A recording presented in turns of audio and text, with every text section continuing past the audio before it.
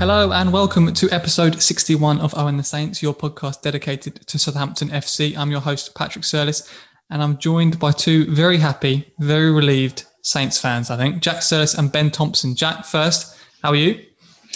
I'm good. Did my first 9 holes in quite a long time this morning and came back to watch Saints win. So it's been a decent Sunday. How are you? Yeah, very good, thanks. How was your performance? Was it going 2-0 down against Burnley style of golf, or was it coming back 3-2 and winning? Genuinely, it was similar to the game because I started off awfully and I was hitting, I haven't played golf in a long time, but I was hitting 9s and 10s around the course. And then second half pulled it back. So it was a little bit of spirit of Saints today. Good to hear. And Ben, how are you doing? Yeah, very well after that now. Better than previous weeks. Well, it's good to have you back on the podcast. Yes, we're discussing the Burnley game, a 3-2 victory. I'm sure there's an Easter joke in there somewhere. 2-0 down on Easter Sunday, dead and buried. But Saints rose again, claiming a massive 3 points thanks to a 3-2 come from behind victory at St Mary's. Stuart Armstrong, Danny Ings and Nathan Redmond getting the goals. Nathan, the match winner, to follow up his excellent performance in the FA Cup quarter-final win over Bournemouth. So credit there, and we will discuss Redmond later on the podcast. Sunday's win puts us on 36 points with 8 games to go. Obviously, the spectre of relegation has been hanging over us in recent months, but 3 points does us the world of good. 10 points now clear of 18th place Fulham. That's just our second win in the Premier League in 13 matches, but crucially, our second win in 4 games now and our third win in 5 games in all competitions. So with a semi-final on the horizon too, things are very much looking up after a bleak start to 2021. So a lot to discuss from Sunday, a real rollercoaster of a match, but do your best, please, Jack, to give us an overview on your thoughts on the result first and the overall performance second. I said on the podcast last week, didn't I, that it was result over performance today. And we saw a mixed bag, I think, from Southampton. First half an hour or so was pretty shocking, and Burnley going 2-0 up kind of deservedly. We were on the back foot from the first whistle. But you got to give credit to Southampton spinning it round. Quick quiz question for both of you. Last time Southampton turned around a 2-goal deficit at home? What are you thinking? Liverpool, was it? Liverpool? I think it was Liverpool. Yeah, I had a look. It was Liverpool. So it's a while ago. Yeah, so I think that would have been 2016 season. So it's been a long time. It's usually us dropping the points from those positions, isn't it? So it makes a change. But I think we'll talk about them soon, but returning Danny Ings, returning Theo Walcott, Nathan Redmond seems, he's got a bit more incision about his play now, and he's taking his chances and he's creating chances rather than playing it safe. So I feel like we've got a lift in our team at a very important part of the season. We've obviously got the FA Cup semi-final coming up, and just to see performances from these players, Danny Ings as well, I think was back to the Danny Ings that evolved from last season. So it's really encouraging, and hopefully the lads can kick on for the rest of the season. Absolutely. Let's get the dross out of the way early on. 2-0 down in 28 minutes. Midfield looked wide open, sloppy passes all over the place, and ultimately sloppy defending, I think, from Kyle Walker-Peters, conceding that penalty after 12 minutes. Some talk of him being held back. Walker-Peters has since apologised for giving away the penalty on Twitter, so I don't think he's complaining too much. But Ben, interested to know where you stand on that penalty decision, because Andre Mariner, he went to the monitor, VAR, pointed to the spot. The contact was clear, wasn't it, with Eric Peters? It was just a question of, was Walker-Peters fouled prior to it? What was your thoughts on that? Yeah, I thought he was, and well, at the time, and I don't know if that's kind of emotional response, but it's definitely a foul on Eric Peters, and I don't know if that's maybe frustration from his point of thinking he might have been fouled and maybe should have made more of it, but. Yeah, he doesn't need to go in. I don't think Eric Peters is in a particularly dangerous position, and he's just kind of lashed out a bit. I don't think it is. Any complaints for you, Jack? No, I don't think so. It's exactly the same as Ben. First look at it, I was thinking that's a pullback on Walker Peters. So then you look at it again, he's a bit too weak, and Eric Peters does him on that outside. And again, I agree with Ben. I think it was a little bit of a reaction from that, maybe thinking that he should have got a foul. He's put a tackle in that you don't see Walker Peters do that often. He kind of usually stays on his feet, so it's a bit out of character. But I don't think we've got any complaints. That was as stonewall as they come, in my opinion. Yeah, I mean, I think it would have been incredibly soft, wouldn't it, of Andre Mariner giving a foul on Walker Peters. Yeah.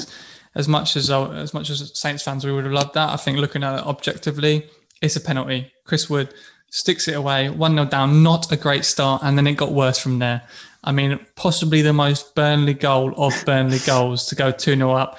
Long punt forward from Nick Pope. Bednarak and Vestergaard got them in all kinds of trouble, got themselves in all kinds of trouble. And just a simple flick on from Chris Wood and Vidra makes it 2-0. Jack, I was about to throw my phone through my laptop when that goal went in. Fortunately, we scored 3 minutes later. But what was your take on that defending? Because that was just shocking. Reminded me a little bit of, I went to the Burnley game at home last season and pissing down with rain. One of the worst days of all time, I think. It was just before COVID hit. And we lost 2-1, I think, at home. And it was a similar kind of goal. It was a flick on from a Burnley striker and it just dropped to Matej Vidra, who just laced it into the back of the net past the keeper. He seems to have a decent record against us. But yeah, really poor defending, as you said. Like, Chris Wood is going to win his fair share of headers. That's what he's built his career on. He's a big striker that's going to do that. But you've got to be, defensively solid to win those second balls and to keep an eye on the striker and the second striker. And I don't think we did that. And it was very, very easy. And question marks over Fraser Forster. What did you make of it? Yeah, I think he could have potentially done a little bit better. Went with his foot, but I'm not going to be too critical of him. We will discuss the saves that he made in the second half a little bit later. But my thinking was we have been. I think we've gone behind in 12 games, and we've lost 10 of them. The only win coming from behind was at the Amex when we beat Brighton 2-1. So of all the teams you want to go behind to, Burnley is not one of them because they are incredibly tough to break down. We saw it in that first half, even when we weren't playing particularly well. We had a few opportunities and they were just kind of last-ditch blocks all over the place. So they are a frustrating team to play against. I think before this game, they had gone ahead in 10 games and won 7 of them. So really a tough team. Sean Dyche's teams are always difficult to create opportunities against. And I was just sitting there thinking, 2-0 down. You're almost thinking game over at that point against the Burnley team, especially the way that we've been playing recently, looking back to some of our home performances recently against Brighton, against Wolves, against Villa. We've been kind of desperate going forward. But I think the difference today was we had the strongest team out today compared to, for a long, long time. Ings returning, Walcott returning. And ultimately it was Ings that helped get us back in the game 3 minutes later, providing a nice little flick through to Armstrong and a great finish, Ben. How important was that for you to kind of immediately strike back? Yeah, definitely. It was for it to be so quick after that second Burnley goal. It just changed the momentum completely, and I don't think it gave Burnley a chance to kind of settle back into their low block, just rigid style of play that they're used to. So yeah, just a really nice touch from Danny Ings right into Stuart Armstrong, and then an instinctive finish. That's what he can do, isn't it, Armstrong? Give him a chance around the box, and he's going to hit the target, more than likely score. Bad from Nick Pope. Yeah, it wasn't in the corner, was it? But not in the corner. He seemed a bit far to those left. I thought it was a bit weird. Yeah, I think in general, I think Nick Pope was pretty poor. And again, for England over the international break, with his feet, he looks a bit dodgy. And we nearly nicked a goal. I think Nathan Redmond put a bit of pressure on him. Yeah. So he didn't look on his game today. But I think that was poor. It was a good, like you said, a good finish from Stuart Armstrong. He does hit the target, but you'd expect a keeper of his stature to be saving them, I think. Yeah, absolutely. And then Danny bags his 10th goal of the season, capitalising on a mistake from Ben Mee. Absolutely sent Tarkowski and then tucked it under Pope. Basically mugged all 3 of Sean Dyche's pets in one move to make it 2-2. And great to see him back among the goals, isn't it? Because he's had a few injuries this season. He obviously scored 22, 23 last season. It's 10 now. for him. He'll be disappointed with the way things have gone this year, especially with the Euros coming up. We discussed it on the podcast last week. The fact that he probably needs 5, 6, 7 goals between now and the end of the season to even put himself back in Gareth Southgate's thinking. I think we all agree that Dominic Calvert-Lewin is probably the favourite to back up Harry Kane. But that was a Danny Ings of last season, wasn't it? Yeah, completely. It was just so poor from Ben Mee to let the ball go past him. But from that point, you're thinking, who's got the composure from a Southampton player? Who's got the composure to... if that's Shea Adams, we've seen him in quite a few situations, and we saw it again today when he went through on goal, where you're not too confident that he's going to find the corner. But Danny Ings has got that bit of quality where he looks up and he takes an extra second to think, sees Tarkowski coming flying across and thinks, I can do a little fake shot inside and send the defender, and then put it underneath Nick Pope. And that's the kind of finish that you think... I think the elite players do those finishes more often than not. And some players try to pick out the corner and a keeper gets a big knee on it or a big foot on it or a save. And Danny Ings seems to have that ability to find the gap underneath keepers. And it was a brilliant finish because there wasn't much of the goal to aim at with Nick Pope coming out at him. But brilliant finish. And again, like I said, that's what he needs to do in between now and the end of the season to get on the plane. And I think that's a great motivation for him, that we've got a player that's trying to get in the England squad, and hopefully over the next, rest of the season, he can continue doing that. So extremely pleasantly surprised to see us go in at the break at 2-2, considering how bad things looked after 28 minutes. Let's talk about the return of Walcott and Ings then, because we looked much more dangerous. And as we said, against the Burnley team that it's difficult to create chances again, we looked dangerous. 24 shots in the match overall to their 9. Ben, what did you make of Ings, I guess, first of all, with his goal, and also the returning Theo Walcott? Yeah, that goal was it was everything you kind of expect or want to see from a top-class striker. It just did everything right. And that's not something that I think our other strikers are consistent at doing. So I didn't expect him to start this game. I thought he might come off the bench, maybe he came off the bench at half-time in the Brighton game, back when he came from behind then. And I thought it might be a similar situation today, but to see him back in the starting 11 is brilliant. And then Walcott, he's been out for so long, and I just got kind of used to him not being in the team. So to see him back, and then that then makes the bench stronger with Djenepo, Adams, we had Minamino on the bench as well. To have that on those options there as well was really nice. I think that's one of the big positives from those players coming back from injury. I think so, because that's exactly it. It just makes our bench look so much better. It gives Ralph so many more options, and it probably was the strongest starting 11 that we've put out for a long, long time. I think Walcott got injured in the same game as Diallo. Was it the Villa game? I think he's been out since then. Yeah. So it's been a hell of a long time. Jack, I know you had some thoughts on Theo's return, did some research into him before the game, and quite a Theo-like performance, wasn't it, really?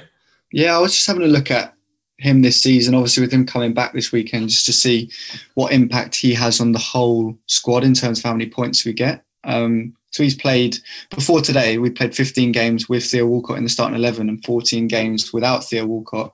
And we've picked up 20 points with him in the team. Well, that would be 23 now, and 13 points without him in the team. And we score more goals, we concede less goals, and we create more chances with him in the team. And he's so frustrating from a personal level watching Theo Walcott. I'm sure other Saints fans listening to this will think the same. There's just so many times where he'd be running with the ball and makes the wrong choice, I think is the best way to put it, in terms of there was a chance where he was running at the defender and the easy pass was on to Stuart Armstrong on the right hand side, and I think Nathan Redmond was there as well, but he decides to cut back to try and get it onto his right foot to then play the pass, and I think Dwight McNeil nicked it off him. And there's a few other instances where I think he could have laid off Danny Ings or laid off Nathan Redmond in the box and decided to swing at it with his left foot.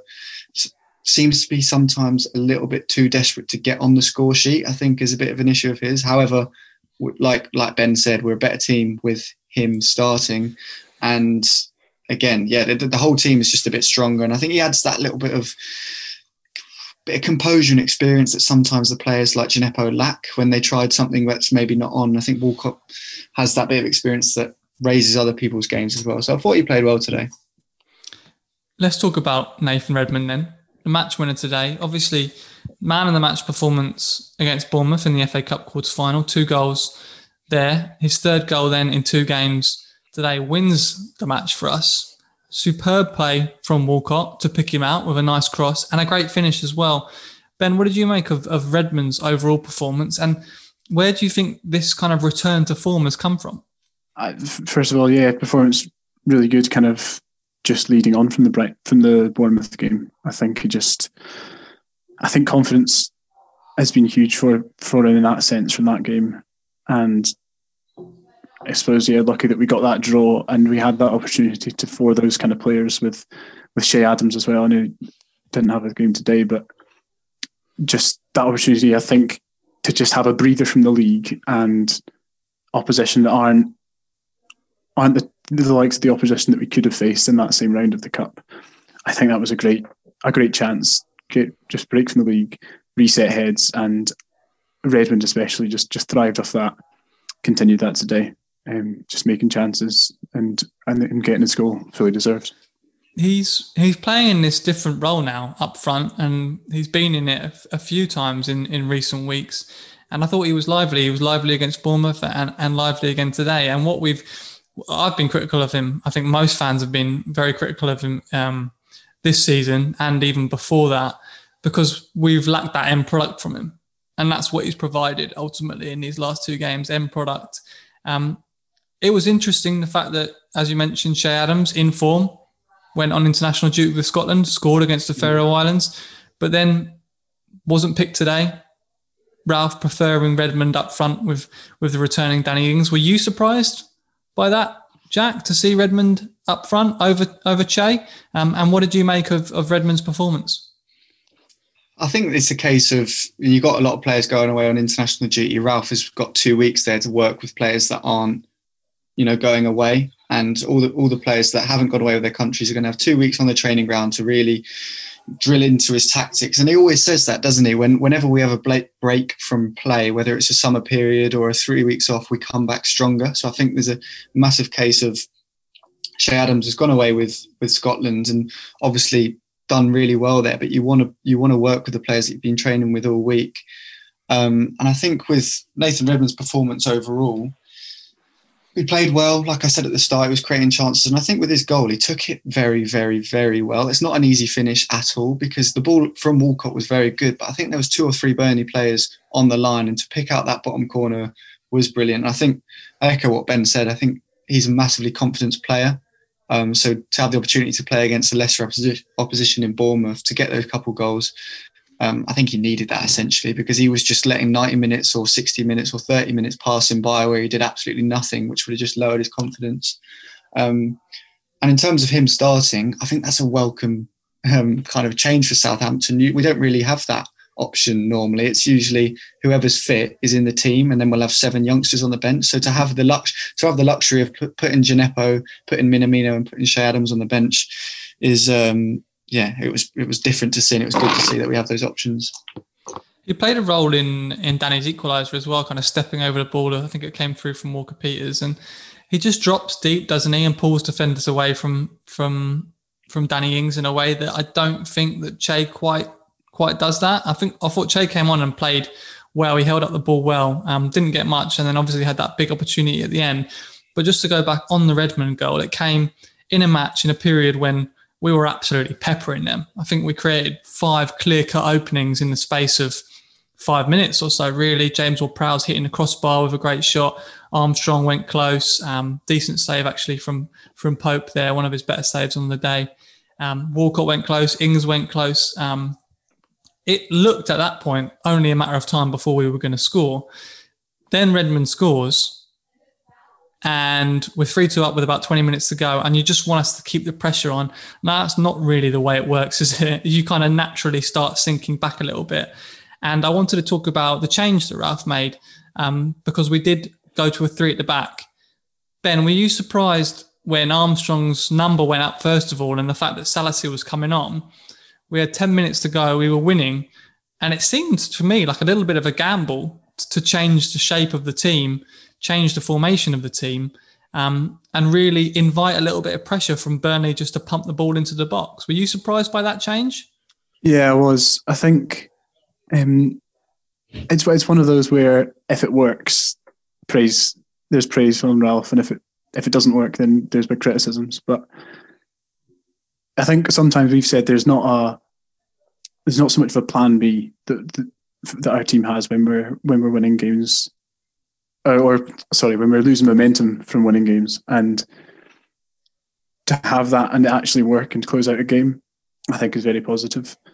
And yeah, it was a bit weird that there was a bit of a role reversal near the end of the game in terms of Burnley was the ones that started going more forward because they had to, and we kind of defended quite resolutely. Yeah, Forster with a couple of great saves. Big saves from Forster, both from Chris Wood. One of them, I'll be honest, I was incredibly nervous about. VAR penalty shout for Chris Wood. Jan Bednarak had a massive pull on the shirt, but for whatever reason, not given. Jack, just kind of sum up this is obviously a massive, massive win for Ralph and for the team. But I think really for the manager, having lost that game to Brighton, we started the game on 33 points, level with Burnley. The headlines for Burnley now after this game are going to be the fact that they're not safe yet. Mm-hmm. And then for us, 10 points clear, one game, it can do us the world of good. And I think it would do Ralph the world of good because pressure was building after that Brighton game, wasn't it? Yeah, I just want to touch on a couple of things that you guys mentioned there. So I think the three centre-backs, putting Salisu on, I don't have an issue with that theoretically because, we're going to come under immense pressure in that final 15 minutes. That's how football works, isn't it? And they're going to launch the ball and you're thinking, let's get another defender back there. But I don't know about... Go on. I was going to say, that is how football works unless you're playing against Southampton who are trying to score a goal in the last 15 minutes and then you typically get an easy 15 minutes till the full-time whistle.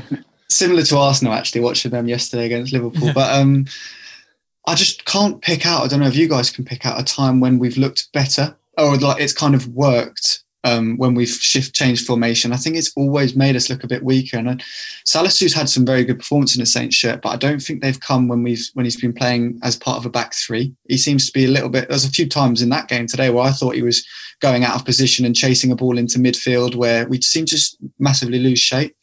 So, I get it, but I'm not a massive fan of it. And then in terms of I was just reading a few post-match interviews and stuff like that, but Sean Dyche absolutely fuming with the decisions, and usually it's us. But the Bertrand handball didn't really get mentioned too much. He's complaining about that.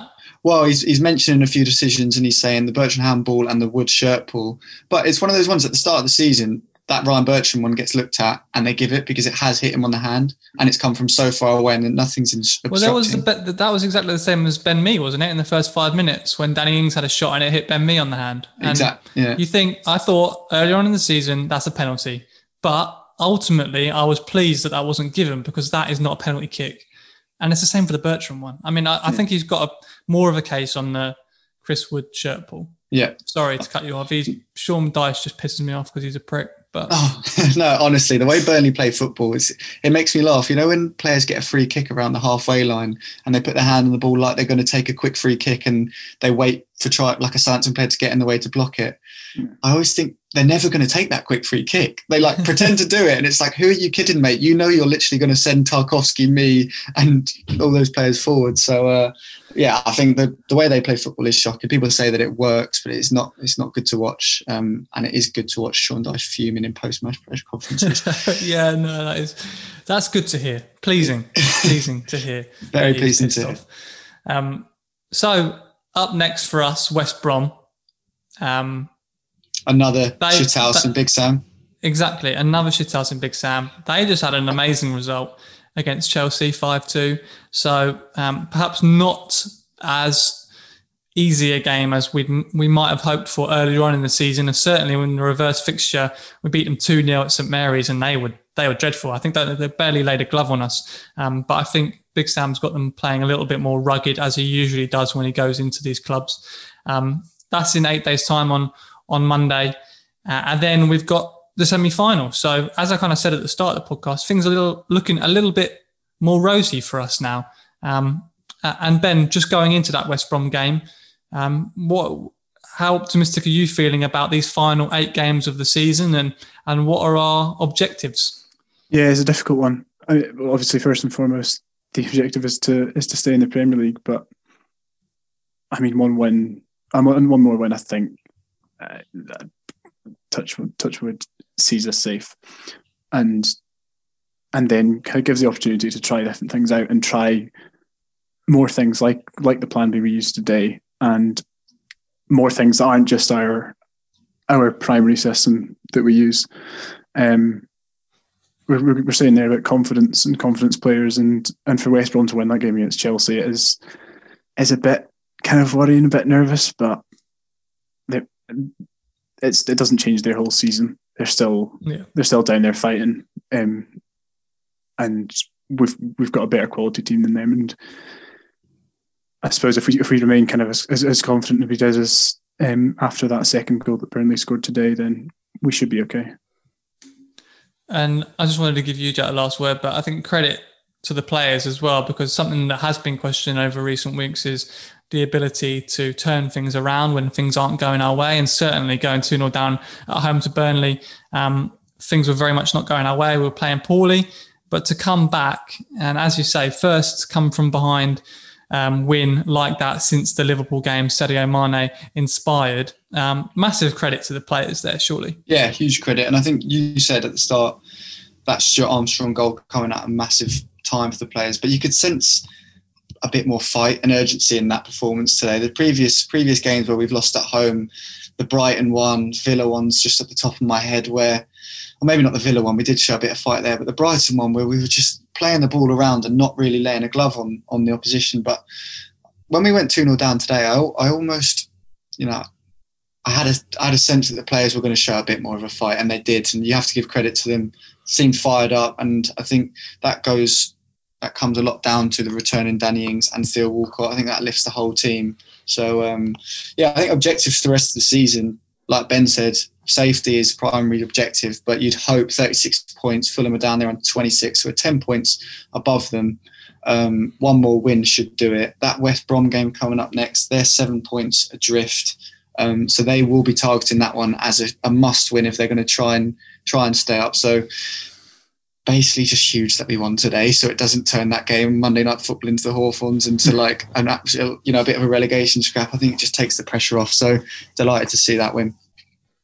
Absolutely. Well, gents, thank you both very much for joining me, and thank you everybody for listening. We'll be back next week. We'll be publishing on Tuesday morning instead of our regular Monday morning podcast, just because we'll be reacting to that West Brom game. And then the week after that is FA Cup semi-final. So lots to look forward to. But gents, thanks for joining me. Nice one, lads. Cheers.